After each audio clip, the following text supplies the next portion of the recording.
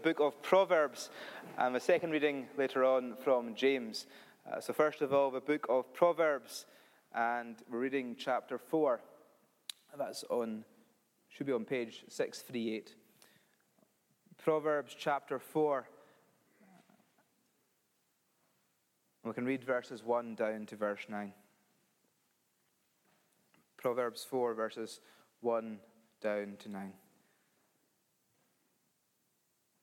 Let's hear the word of God. Listen, my sons, to a father's instruction. Pay attention and gain understanding. I give you sound learning. So do not forsake my teaching. When I was a boy in my father's house, still tender and an only child of my mother, he taught me and said, lay hold of my words with all your heart. Keep my commands, and you will live. Get wisdom, get understanding. Do not forget my words or swerve from them. Do not forsake wisdom, and she will protect you. Love her, and she will watch over you. Wisdom is supreme. Therefore, get wisdom. Though it cost all you have, get understanding. Esteem her, and she will exalt you. Embrace her, and she will honor you. She will set a garland of grace on your head and present you with a crown of splendor. We can read James in a short while. Before we read James, let's now sing again together of James. James chapter 3. And we can read from verses 13 down to verse 18. James 3, verses 13 to 18. Who is wise and understanding among you? Let him show it by his good life, by deeds done in the humility that comes from wisdom. But if you harbor bitter envy and selfish ambition in your hearts, do not boast about it or deny the truth. Such wisdom does not come down from heaven, but is earthly, unspiritual, of the devil.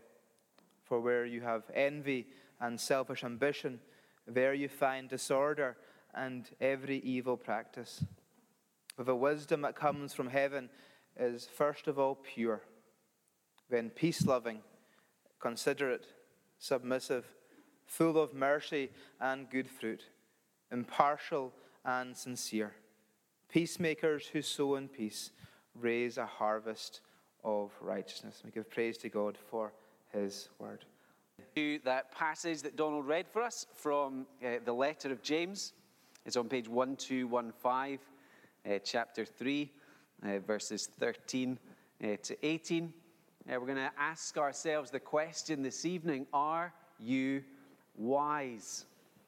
That was something of a refrain of my teenage years. I can't say that without thinking of my mother. I was not blessed with a great amount of common sense. Are you wise? Is that what it's about? Is it about common sense? That's one of the things we're going to think about. How do you and I measure wisdom? What is wisdom when we get down to it? So we read from Proverbs 4, Solomon's advice to his son, saying that wisdom is something to pursue and value in our lives. And then we sang the wisdom psalm, Psalm 1, telling us there's a wise and a foolish way to live. There's the way of the righteous and there's the way of the wicked. And the Bible is full of wisdom. The letter of James is described as wisdom literature within the New Testament. So the question is, are we wise? Do we know what wisdom is? What does it look like? And as important for James here, are we following the way of wisdom? I guess when we try and define wisdom, it can be somewhat of a slippery term. We can perhaps find it quite hard to assess ourselves or to assess others. And I want to suggest that James here in his letter gives us some really helpful pointers. He'll tell us, he'll show us what wisdom looks like. That's his concern, not merely what does it sound like. It's not about pure philosophy. It's about lived out experience. And he's also concerned about the attitude that lies behind true wisdom. So it's not, and maybe this is how we think, it's not about how clever we are, Our grades, our tests are not the measure of whether we are wise people or not. Nor, according to James, is it about our philosophy, our wise sayings, our smart comments. They are not the measure of whether we are a wise person. Rather, it's got a lot to do with how we live. God's wisdom is humble. True wisdom is humble. True wisdom leads to good deeds. True wisdom is about relationships, and it promotes peace. So we have some important pointers towards what true wisdom looks like. And what becomes clear when you look at this letter, this first century letter, James is writing to a church that really needs to learn to choose right wisdom. Challenge for the first century church, challenge for the 21st century church is the same. That we would let God's will and God's values and God's wisdom direct the church, to direct the thinking of us as Christian people, not our culture. So here in James's letter, you can detect some of what we might describe the wisdom of the world in the first century. Particularly, we can see attitudes about pride and self-promotion, coupled with envy and jealousy towards those who are seen to be higher up the social pecking order. And the result, and we see it again in this letter within this church, in chapter 2, following the wrong wisdom has led to them neglecting the poor and the weak. They're not doing wisdom in terms of caring for the weak and showing mercy. In chapter 3, just before where we've got to, they are clearly having a problem with how they are speaking to and about one another, using their tongues in destructive ways. And then the section immediately after, beginning of chapter 4, we see a church that's fighting, quarreling, competing with one another, following the wisdom of the world, where to be number one is to be everything. It's still the temptation and the danger for us today to absorb the wisdom of the world rather than to be guided by the world, by God's word. And some of the qualities of worldly wisdom that we find here, we can still see today, can't we? It talks about envy, selfish ambition, bitter envy. When we think about how maybe whether it's social media, whether it's newspapers, magazines, there does seem to be a delight in a wisdom that tears down. There does seem to be a delight in sort of vindictive attack, using wisdom to make others feel small. We think about what happens in a tragedy like Caroline Flack, and we see that's part of our culture's way of talking about others. Harsh and divisive words. You think about how politicians speak about one another. We hear about how politicians are spoken about. And we recognize harsh and divisive words. We see bitterness, we see envy, self-promotion that says my rights are what matters, regardless of who it impacts. And some of that is the air that we breathe. Therefore, we need to be very careful that the wisdom we follow is true wisdom, that it's God's wisdom, that it promotes peace and it leads to a good life. So using this section of the letter, let's ask 3 questions for measuring wisdom. First one, what does your wisdom look like?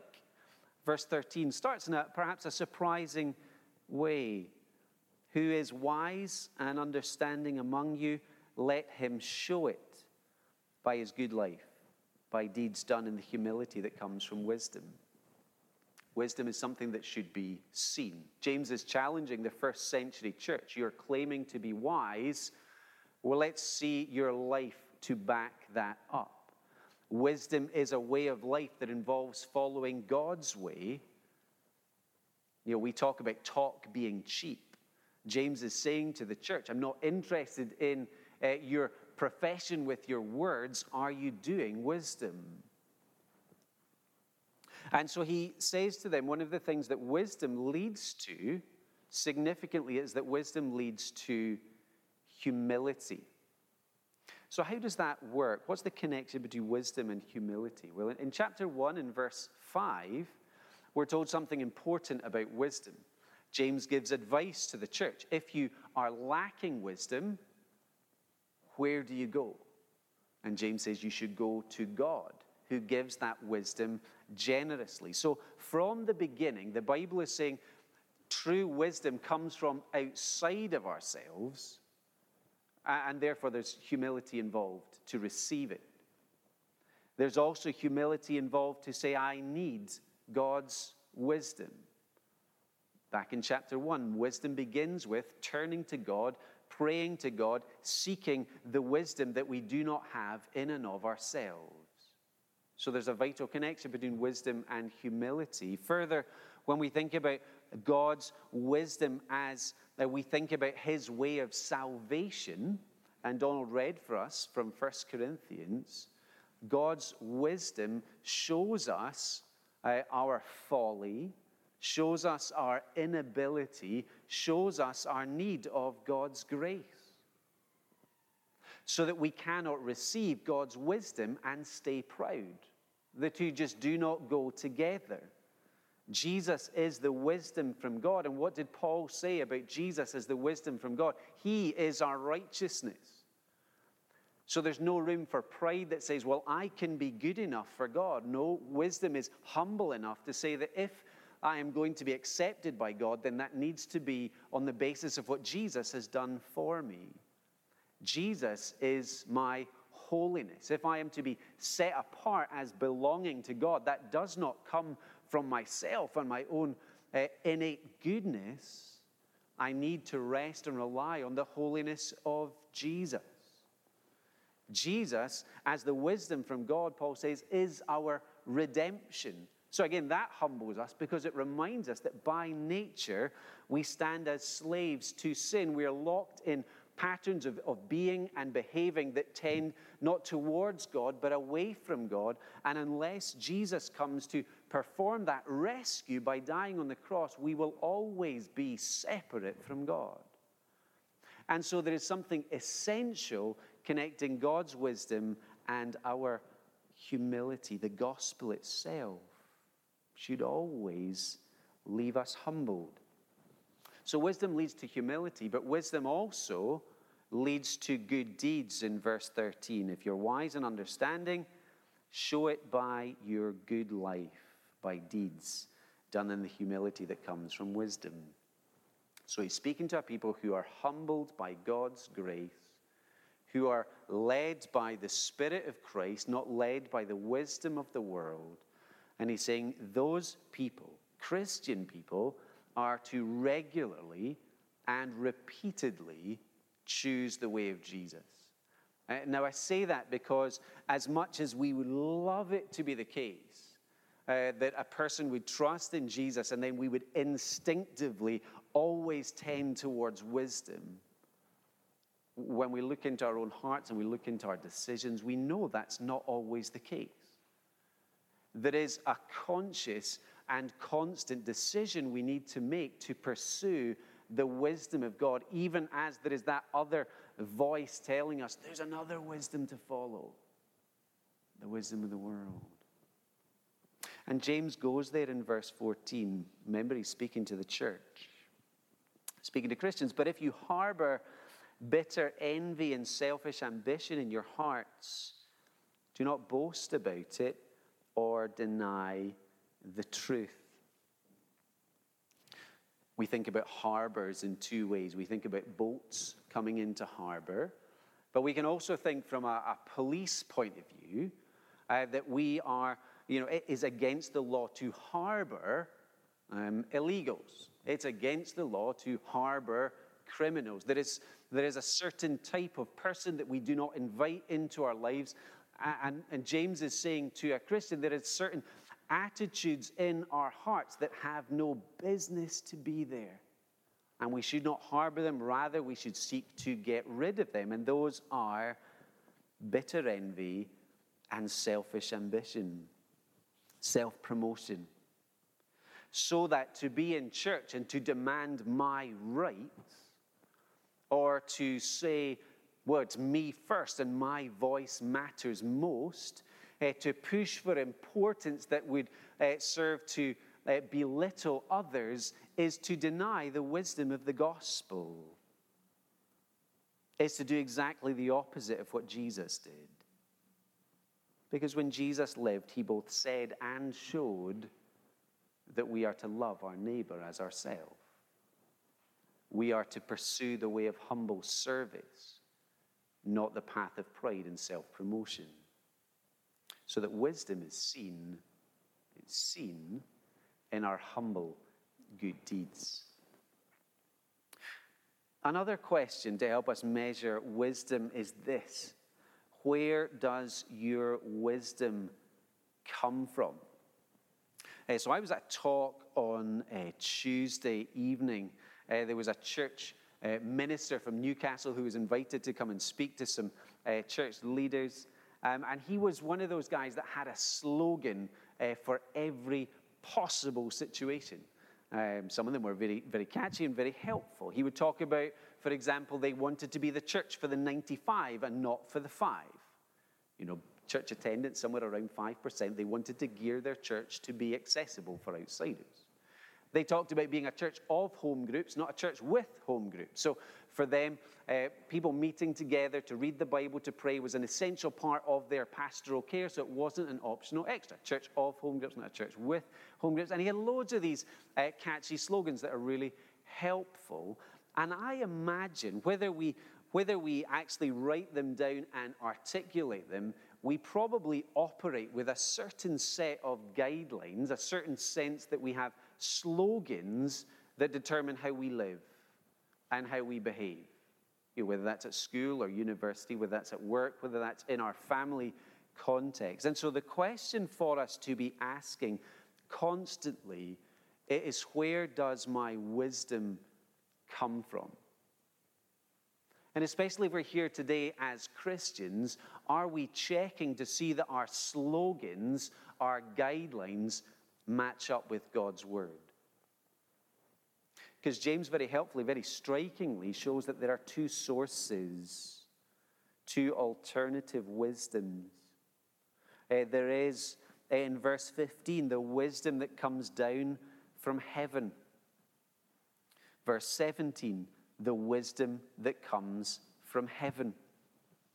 Now, that language of coming down from heaven has already been used in chapter 1 in verse 17 to say that every good gift we enjoy comes down from our Father in heaven. So there is this wisdom that comes down from heaven as a gift to us from God, but there's another wisdom. Verse 15, verse 16. There is a wisdom that does not come down from heaven, but is earthly, unspiritual, of the devil. So these are mutually opposed. These are two very different ways to live. These are two very different voices to listen to. And it's important for us to realize, even as we find ourselves in a church, even if we are Christians, that we hear the call of both. You know, like those cartoons where it's the angel and the devil on our shoulders. We hear these alternative wisdoms and they're vying for our attention, and we must consciously decide what wisdom we will follow. And that's a decision that comes from our heart. We have a heart decision to make, a real wisdom call to make. And it's this: who will I give glory to in my life today? Even more than just today, in this decision that I am facing, who will get glory? In this awkward situation that I'm having with my boss, my colleague, my family, who will I give glory to today? The world's wisdom, as James puts it, the wisdom that comes from the devil, would have us give glory, bring glory, seek glory for ourselves. We go all the way back to Genesis chapter 3. Adam and Eve made in a perfect world, enjoying perfect relationships, made in the image of God with dignity and value. What was that original temptation and sin in the Garden of Eden? you can be like God, to pursue glory for themselves outside of relationship with God. And that temptation was still there in the first century, and it's still with us in the 21st century. So in the book of James, the temptation was to favor those who are wealthy, because wealthy people would may perhaps bring more benefit and more glory to an individual. The temptation to speak badly of others, to get ahead, or for my voice to be number one, was still there. To fight with others because of the desires that we have in our own hearts, the pursuit of glory that tends away from God and his ways. To, in effect, rob God of his glory, to deny other people their dignity because we want to be central. And one of the things that's challenging for us is we live in a culture where self-promotion is normal, where sort of venting and having many opportunities to say what we want on any number of subjects is accessible and often seen as wise and natural. There's very real temptations for us, and so we need the wisdom of the Bible to remind us there's another way, there's a better way. Because true wisdom comes from God, and true wisdom will always seek to return glory to God, seeking to live to make his name great and not our own. There's a very real difference in that, and there's a freedom in that. There's a freedom in the wisdom that receives the gospel, that receives Jesus as Lord and Savior, and in receiving Jesus as Lord and Savior, we have a relationship with our Father in heaven. We have peace with God. We're accepted. We're part of the family of God. And when we understand that and we live our days in that relationship, then we're given freedom. That we don't need to be competing and comparing, which can be so crippling, so damaging. Especially when we can see so many people's lives 24/7. People are doing more exciting, more spectacular things than we are. If we are loved and known and valued by God, that is enough and more than enough. The gospel gives us freedom to serve without seeking recognition. Sometimes we can even serve so that we might receive glory. It's really, on a Friday morning, we have a toddler group, and it's always really nice to see the instinct of toddlers to want to help, to tidy up. You open the door, they know it's tidy up time. They've all been well trained. But there's always that really nice thing where after they've picked something up, maybe a rug, and they've taken it back over, they want to make sure, Mom, I'm helping the man. We want recognition for the things that we do. But God's wisdom wants to give glory to God and to God alone. We think about the story we've been looking at in the Bible in the morning, in the book of Genesis, the story of Joseph. Joseph knew and loved God, and so even although his brothers had done terrible things to him, he was content to return good for the evil that he had received. Wisdom seeks the best for others, isn't constantly fighting for our own glory. James has told us that wisdom is one of the good and perfect gifts that God provides.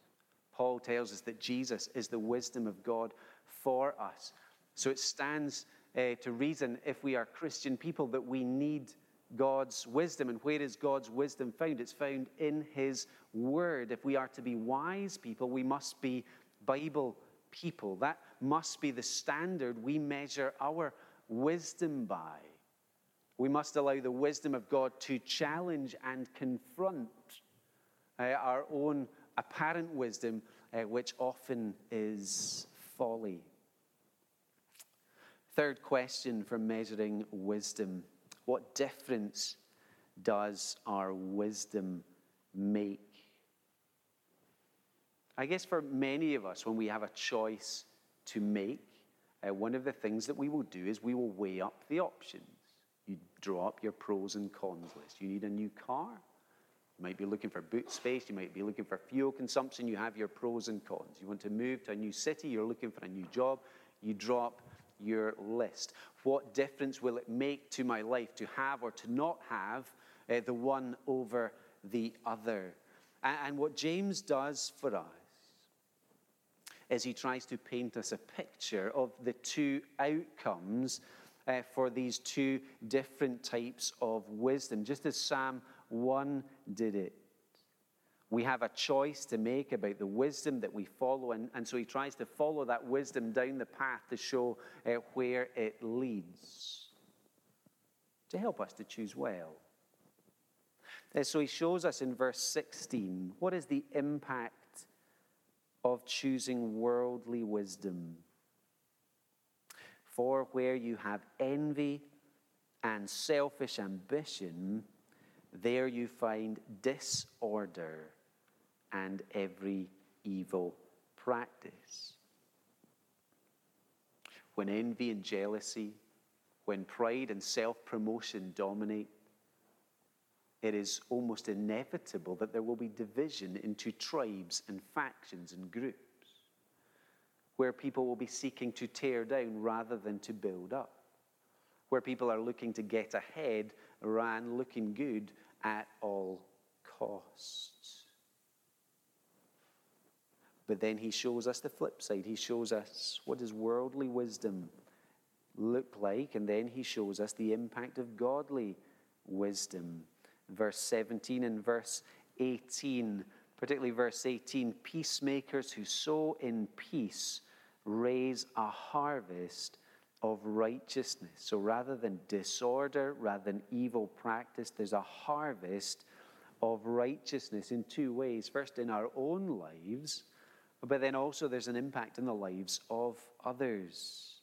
In verse 17 and 18, what difference does wisdom look like? It looks like a humble life that is committed to God. When it says the wisdom that comes from heaven is first of all pure, that means having a single-minded devotion to God, determined to follow God's way. It is peace-loving, not living to criticize, not living to fight, not living to tear others down. It is considerate. Wisdom is gentle. Wisdom is open to reason. Wisdom is submissive. It's willing to defer to others, recognizing not every hill is one to die on. Wisdom from God is full of mercy and good fruit. And James has already spoken about that in chapter 2 in terms of being ready to love neighbors, being ready to serve others. Wisdom from heaven is impartial. It doesn't show the kind of favoritism of chapter 2 where the rich are favored over the poor in order to try and win friends and gain favors. The wisdom that comes from heaven is sincere. It is genuine. It is honest. It is seeking the good of others. So there is a harvest of righteousness in our own lives when we follow God's wisdom, living God's way. But that kind of life is also an attractive life. And we are to live seeking to draw others towards Jesus in our words, in our actions. So there's a harvest of righteousness in that way too. So as we close, ask yourself the question, am I wise? Am I wise in God's eyes? The decisions that I am making, where is my wisdom coming from? From God or from the world? And James has shown us that God's wisdom begins with humility. Recognizing we need wisdom, we need help, we need Jesus to save us, we need the Spirit to change us, we need God's Word, the Bible, to direct us. That wisdom continues in good deeds, following in the footsteps of Jesus, with the help of the same Spirit that filled Jesus.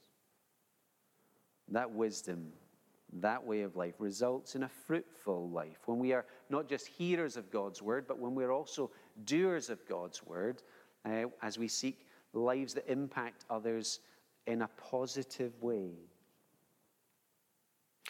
James has drawn very sharp contrasts to help us to think, well, which wisdom seems best to us? Which wisdom would I want to choose today? Which wisdom, if applied, would be better in my house, in my church, in my community, in my country? Are we wise? Let's pray.